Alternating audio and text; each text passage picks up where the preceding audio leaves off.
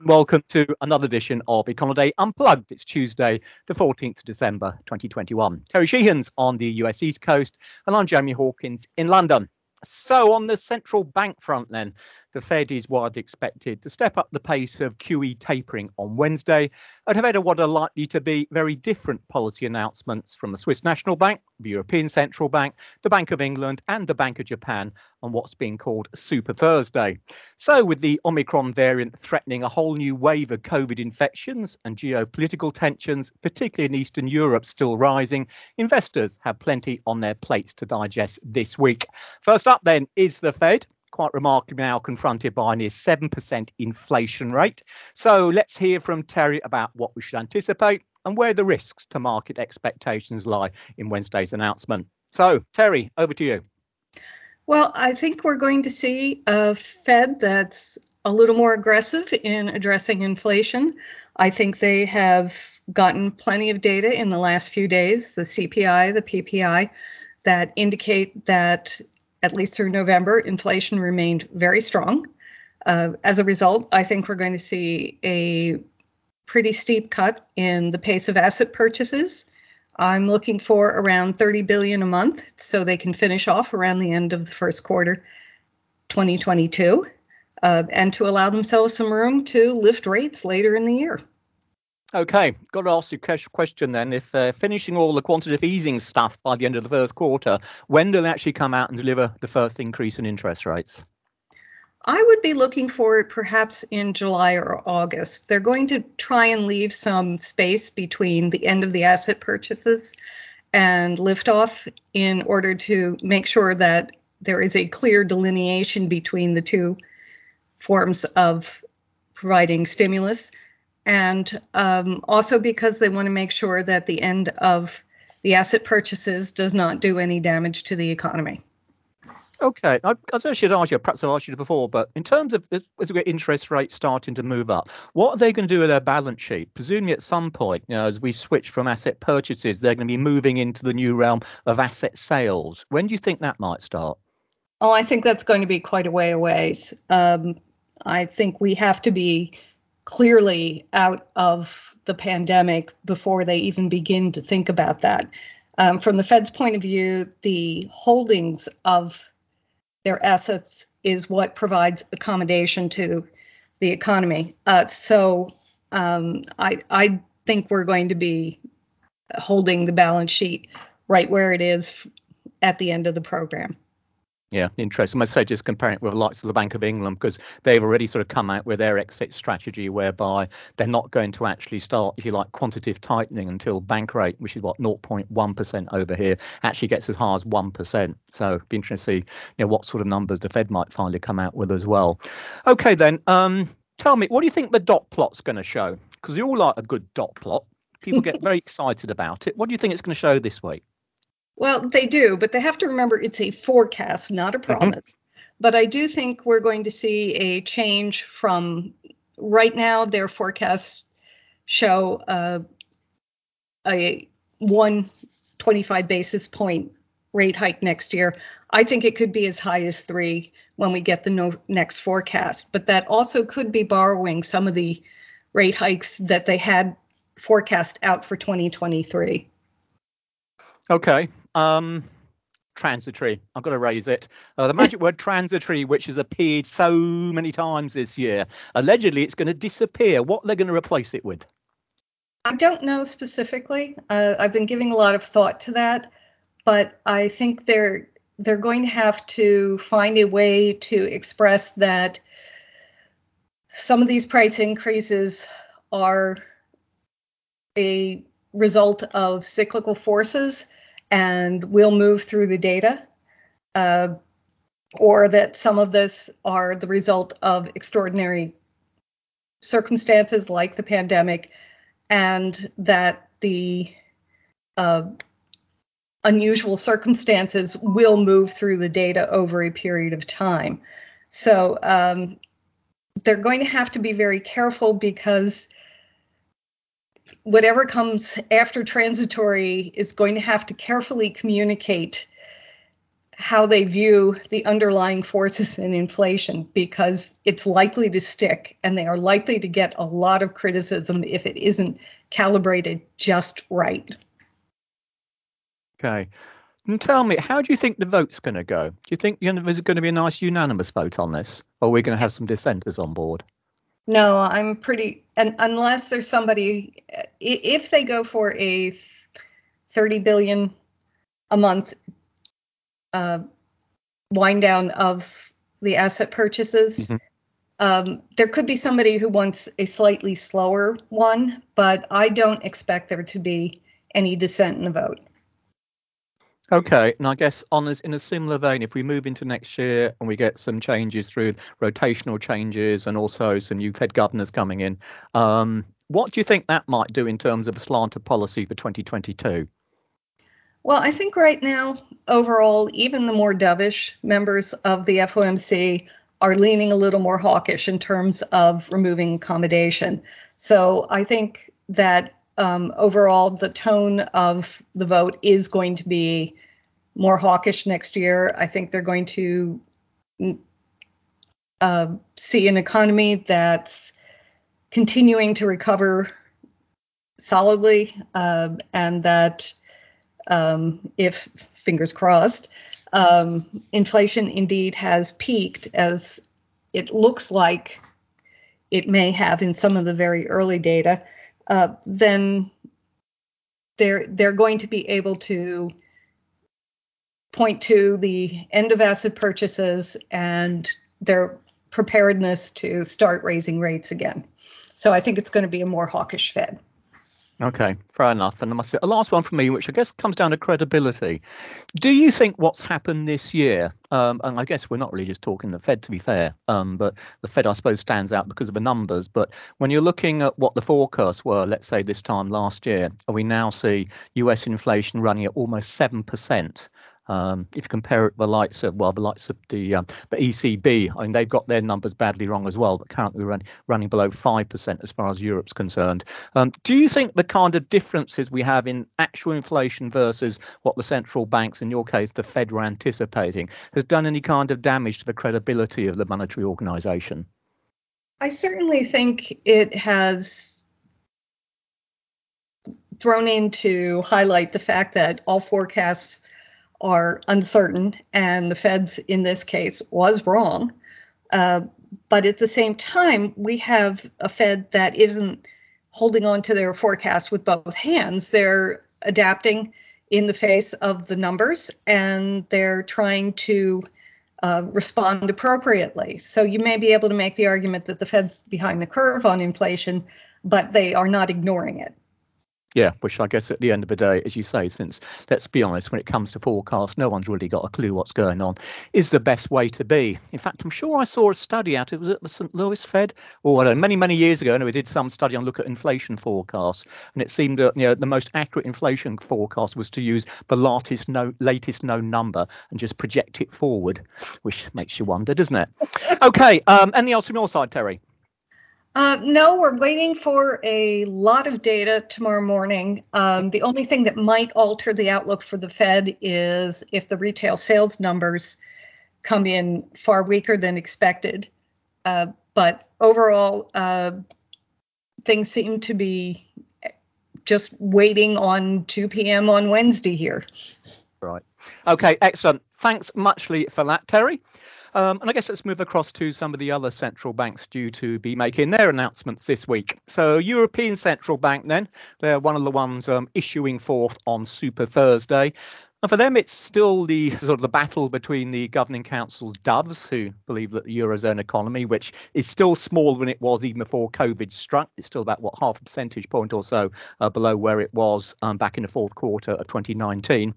Still smaller than it was before COVID, is not out of the woods yet. And the hawks, whose claws, I guess, are gripping ever tighter with inflation in the Eurozone, at least in November, up at almost 5%. And so easily more than double the 2% target, and indeed even with the core rate as well, up at 2.6 now, so also quite comfortably above the 2% mark. And I guess it's always worth pointing out that when you're looking for hawkish members of the ECB, Germany in particular tends to stand head and shoulders above most of the other members, and the rate in Germany at the moment, inflation rate, currently stands at some 6.0%, which really does go down like a lead balloon with the Bundesbank. Well, what do we got? Well, in terms of the president, E.C. Lagarde, she's still suggesting that the prospect, at least, of an interest rate hike next year is unlikely. And certainly in terms of what happens this week, you can forget about any changing on rates because that simply ain't going to happen. So the focus will very much be on, well, really not so much what's happening at the moment, but what the ECB plans to do in 2022. And with that regard, it's going to be what they're going to do with quantitative easing. Now, for people who might have forgotten, quantitative easing for the Eurozone currently comprises the long-standing asset purchase programme, which runs at a fixed rate of 20 billion euros a month, and the pandemic emergency purchase programme, the PEP, which has no fixed buying target, but is currently seeing purchases around about 70 billion euros or so a month. And crucially, in this instance, is still expected to end in March 2022. So unless the PEP is going to be renewed, which from all the comments coming out from the central bank to date seems very unlikely, there's going to be a big hole left in the quantitative easing program unless they address it with something else. So really the key on Thursday is going to be what's going to be said to address the prospective change, or the shortfall, I should say, once the PEP has been ended. Now, I think at this stage, the best bet is probably going to be some kind of small version of the PEP, certainly similar in structure, so no monthly target, so they keep it flexible, and certainly no commitment to full utilisation, because they'd really struggle to get that past the hawks, many of whom, well, at least to some extent anyway, would almost be happy just to see the PEP abandoned and left on one side, because there's a fair number of ECB Council members now who clearly want to see a less accommodative stance coming out of the central bank. And ultimately, I suppose bottom line for Thursday for the ECB anyway is going to be the size of, if I can call it PEP 2, whatever that might mean, the size of that, which might well determine the final market reaction to what they say. As Terry was talking about new forecasts coming out the Fed, there'll also be a new forecasting round from the ECB, and within that, what the forecasts indicate for inflation over the medium term is going to be extremely important to helping to determine market sentiment. If people remember, they need to show inflation moving above 2% well before the end of the forecast period and remaining there for them even to contemplate an increase in interest rates. And although inflation is clearly well over target at the moment, from the kind of wage settlements we're seeing currently, particularly out of the likes of Germany, it seems to be the case that, well, current wage rates might even suggest they could struggle to keep it close to 2% just because they're currently coming in so low. Of course, on top of all this, we have the Omicron variant, which for Europe looks like it's going to be a major blow over coming months. It's certainly going to have an impact. Well, certainly going to have an impact. It's going to be a major talking point as far as one of the other central banks to announce on Thursday, the Bank of England's concerned. Now, B of E, it's got to be said, speculation on this has been, quite frankly, all over the place, from markets being effectively certain about a rate hike at the November meeting to being, well, fairly sure of a rate hike this week to contemplating no move at all on Thursday, but accepting that there could be one anyway. There's an awful lot of uncertainty about the December MPC vote. And that really comes down, I suppose, as much as anything to what's going on, say, with the Omicron environment. The bottom line is there's no real market conviction about what's going to come out in terms of the announcement. The majority view appears to be for no change. And if that is the case, it's really due to COVID and, say, and in particular Omicron, to the extent that the sharp increase we've had in cases here. The government now is pledging every adult in Britain will be offered a booster jab by the end of this month, and good luck trying to get that through because there's an awful lot of injections involved there, and they're doing so because the government's now warning of a tidal wave of Omicron coming. Cases over here really are going through the roof at the moment. They're doubling every 2 to 3 days, and already just in a space of less than a couple of weeks, the Omicron accounts for more than 20% of new cases, so it's rapidly taking over from the Delta variant, and its transmissibility predictability aspect is a major problem for the policymakers at the moment. So we've had some new restrictions being introduced here already. There'll be additional tightening of those restrictions, I suspect, over the course of coming days, certainly weeks. And the question then is, well, is all this going to be enough to dampen down activity sufficiently and change the Bank of England's view with regards to inflation, that they don't feel that they should come out and raise interest rates tomorrow? It's going to be a close call, I think, because currently inflation in the UK, tomorrow we'll get the November figure, which is expected to be up at 4.7%. So easily more than double the target rate at the moment. And indeed, it's probably going to move above 5% once we get into next April, when we have the current cap on energy prices being adjusted. So it's very rare for the Bank of England to raise rates in December, but of course these are unusual times. I guess the big picture still suggests that rates will have to go up at some point, but frankly when, it is unclear.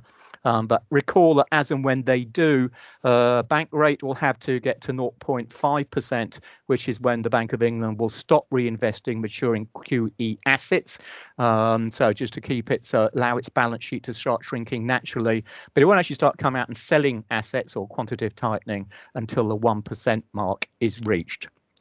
Sticking quickly with Europe, also mentioned for Thursday, in fact, the first of the central banks to announce will be the Swiss National Bank. And there really was no pressure to tighten at all. In fact, if anything, it's all moving in the other direction. And the economy is just about above its pre-crisis level now. But inflation was only 1.5% in November. The core rate was only 0.7%. So if anything, then the pressure is to lower domestic interest rates to make what is an extremely strong Swiss franc less attractive. In recent week, the franc's powered through these supposed SMB pain thresholds, and it's currently trading against the euro at some of the strongest levels we've seen since the central bank pulled its currency peg all the way back in January 2015. Now, the thing is, these gains have come about despite the SMB having the lowest benchmark rate.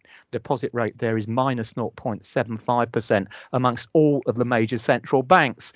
So at least in part, it seems that these capital inflows are really just stemming from safe haven appeal of the franc due to the troubles in Eastern Europe and certainly now Omicron as well. So if that is the case, cutting interest rates might not do anything in the first place. And indeed, a central bank is anyway extremely reluctant to come out and take rates deeper into negative territory. So I guess in terms of Thursday, then what to look for? Well, expect rhetoric on the franc as per usual, but expect that to be turned up a few notches.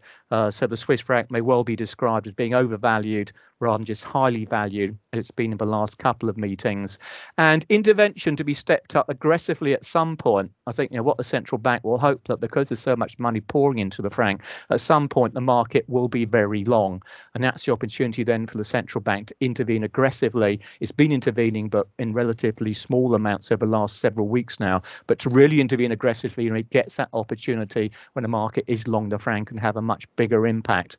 But for the time being, I think the SNB is really just going to have to, grit its teeth and try to ride out the current wave. Sticking with the central banks, since this is a central bank podcast this week, really, I guess.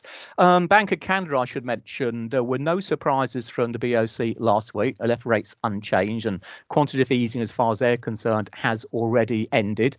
Just the reinvestment phase now to stabilise the balance sheet, that's going to continue.